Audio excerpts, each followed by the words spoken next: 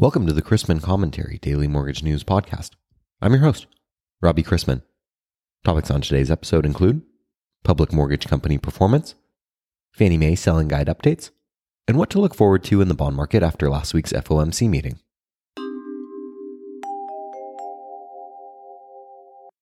Looking to dive deeper into secondary marketing tools? Take a look at the recently announced MCT Learning Center. With a repository of webinars, technical white papers, blog posts, market commentary, and a dictionary of industry terms, the MCT Learning Center grants unparalleled educational access to users looking to expand their knowledge of capital markets. Join MCT on Thursday, January 6, 2022 at 11 a.m. Pacific for a webinar demonstrating the new MCT Learning Center. You can find a link to that in today's podcast description and on robchrisman.com.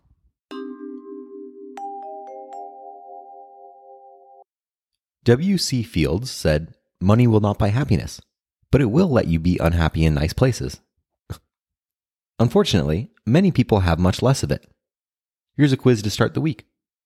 What are negative 68%, negative 66%, negative 60%, negative 40%, negative 13%, and negative 2%? They are all the stock performances since their initial public offering, or SPAC merger, of well-known companies in the residential mortgage business. And the numbers aren't even the decline from their price highs, which would look much worse. In order of a hit taken, those companies were Home Point, Loan Depot, Finance of America, United Wholesale, Rocket, and Guild. Every deal was different, but many analysts are questioning the franchise value of pure TPO, which is broker and correspondent, companies, given current profit margins. And remember that owners often sold only a portion of the company. It pays to diversify. As industry analyst Joe G points out, there's probably a point in the cycle when it makes sense to buy mortgage company stocks, but that would be after a gut-wrenching period, when they trade at huge discounts to book and maybe 2 to 3 times projected earnings.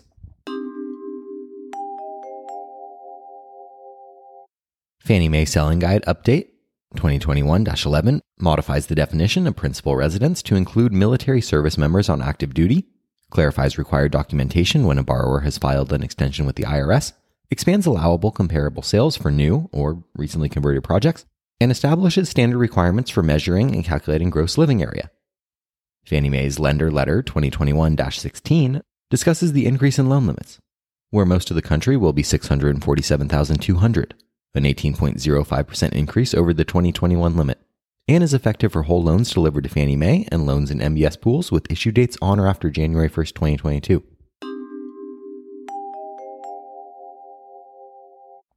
The main headline last week was the announcement from the FOMC outlining changes to monetary policy as well as its updated forecasts. By doubling the pace at which it will taper Treasury and MBS purchases, the committee will complete the wind down by March. This will leave it ready to begin raising the Fed funds rate earlier than previously expected should economic conditions warrant. Given that the Federal Open Market Committee believes the inflation threshold has been met, the pace of rate increases will depend on the progress of the labor market in the new year. As higher inflation eats into consumers' budgets, spending on discretionary items is likely to subside. Residential construction continues to face its share of material and labor shortages, which are prolonging the delivery of new homes. The number of single-family homes under construction in November, at 757,000 units, was the highest since March 2007. There is also a rising backlog, as evidenced by the number of homes permitted but not yet started, and at 152,000. Even with a modest rise in interest rates next year, housing is still expected to do well and purchase originations are forecast to be higher than in 2021. The year-end holiday season is in full swing this week with market liquidity expected to wane over the course of the week. We have an early close on Thursday with a full close on Friday ahead of Christmas Day on Saturday. There is a fairly active data calendar ahead of Christmas, with Treasury also auctioning $20 billion of reopened 20-year bonds tomorrow and $17 billion of reopened 5-year TIPS on Wednesday. Today's economic calendar consists only of leading economic indicators for November, due out later this morning. Today is also Class D 48 hours in regard to MBS. The New York Fed desk will purchase up to $4.4 billion of 30-year 2% and 2.5%. We begin a slow trading week with agency MBS prices up nearly an eighth and the 10-year yielding 1.38 after closing last week at 1.40% on more worries that the pandemic will continue to keep portions of the economy shut down. Let's wrap up with a joke and some housekeeping. An old man calls his son and says, "Listen, Your mother and I are getting divorced. 45 years of misery is enough. Dad, what are you talking about? The son screams. We can't stand the sight of each other any longer, Dad says. I'm sick of her face. I'm sick of talking about this, so call your sister and tell her. And he hangs up. Now, the son is worried. He calls his sister. She shouts, like hell they're getting divorced. She calls their father immediately. You're not getting divorced. Don't do another thing. The two of us are flying home tomorrow to talk about this. Until then, don't call a lawyer. Don't file a paper. Do you hear me? And she hangs up the phone. The old man turns to his wife and says, okay, they're both coming for Christmas and paying their own airfares.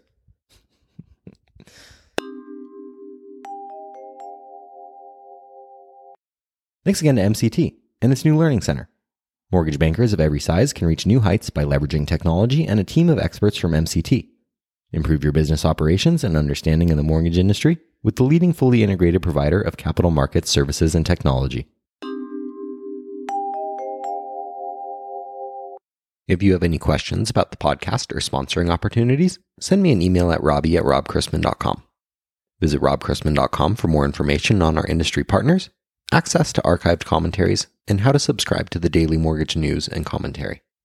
To listen to or download past episodes of this podcast, search Mortgage News on any platform you get your podcasts from.